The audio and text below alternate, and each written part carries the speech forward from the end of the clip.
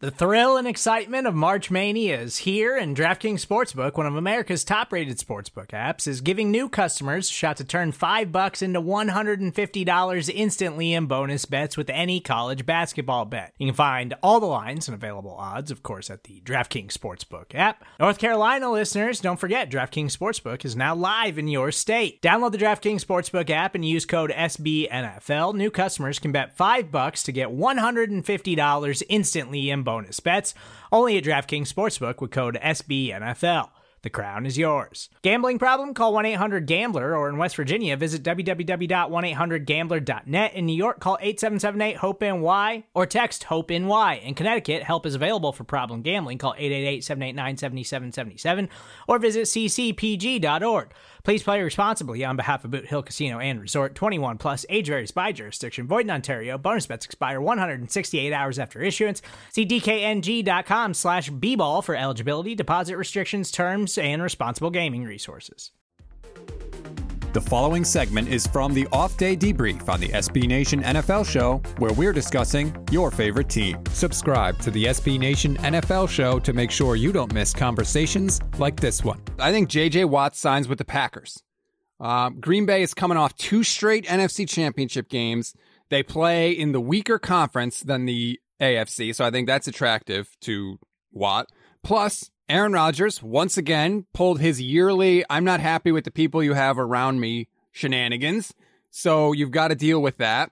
I think you satisfy everyone here. You sign Watt, right? He gets to chase a ring with a team that's been to 2 straight NFC title games. Rodgers gets a really good name player around him, like he clearly wants. And the Packers sort of get the fans off their back who say, oh, they never make any moves. Aaron has to complain every year. Why aren't you helping this guy out? So one move can sort of quiet 3 different, trouble spots for the team. And it's not like the Packers don't have a history of signing veteran players. You look at Charles Woodson, you look at Julius Peppers.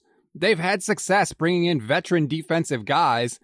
To me, it's totally logical that Watt goes to Green Bay. I know they'd have to do some shenanigans with the cap, but whatever. They could sign a 2-year deal and backload the hell out of it, do some crazy things like that. To me, that's the perfect landing spot for J.J. Watt. Yeah, I mean, that would be a pretty formidable pass rush when you have Zadarius Smith there, Preston Smith there. You had J.J. Watt in the mix. I think that's definitely something that would placate Aaron Rodgers. As you said, you can see the connection to Watt wanting to go back or playing, for a team that has been speculated he always wants to play for. So totally logical to me. I don't know how bold it is, like you said, but I think it's sensical. Obviously, the Steelers have been brought up too. I'm trying to think, is there a true surprise team for J.J. Watt? That's what I'm trying to figure out here. I'm looking at it, and I don't know that they're maybe Cleveland. Would that I guess that would kind of qualify as one. Obviously, it has to be a team that's kind of in win now mode. He's not going to the Jets or something. I mean, the Chiefs, I know Pete brought that up. I'm not going to entertain that because it would give him too much of an ego boost. The Colts, I guess the Colts could be kind of interesting. That defense is already loaded, and if they added him, I mean, that's just even better.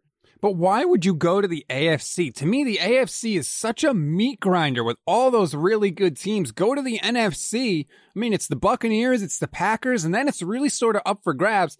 Plus, it's J.J. Watt. It's Wisconsin. He has Wisconsin roots. I think that's where he winds up. That's a good point. Although you could say the flip side to that is the NFC is bad in terms of, okay, it could be easier to get to the top if you're on the Packers. That makes sense. But it's not like you're not going to go to any other of those teams because they're just not as good. Well, yeah, I mean, yeah, that is true. But I think it's incredible that the Texans just cut him and didn't trade him. They're giving him free reign to go. And everyone keeps bringing up Pittsburgh because his brothers are there. I don't think that that's necessarily the clincher for them. There's a lot of uncertainty with the Steelers, which I'm going to get to later. So I don't think that they are the landing spot for JJ. Yeah, they're $30.6 million over the cap right now too. So it's not the most financially easy thing for them to do.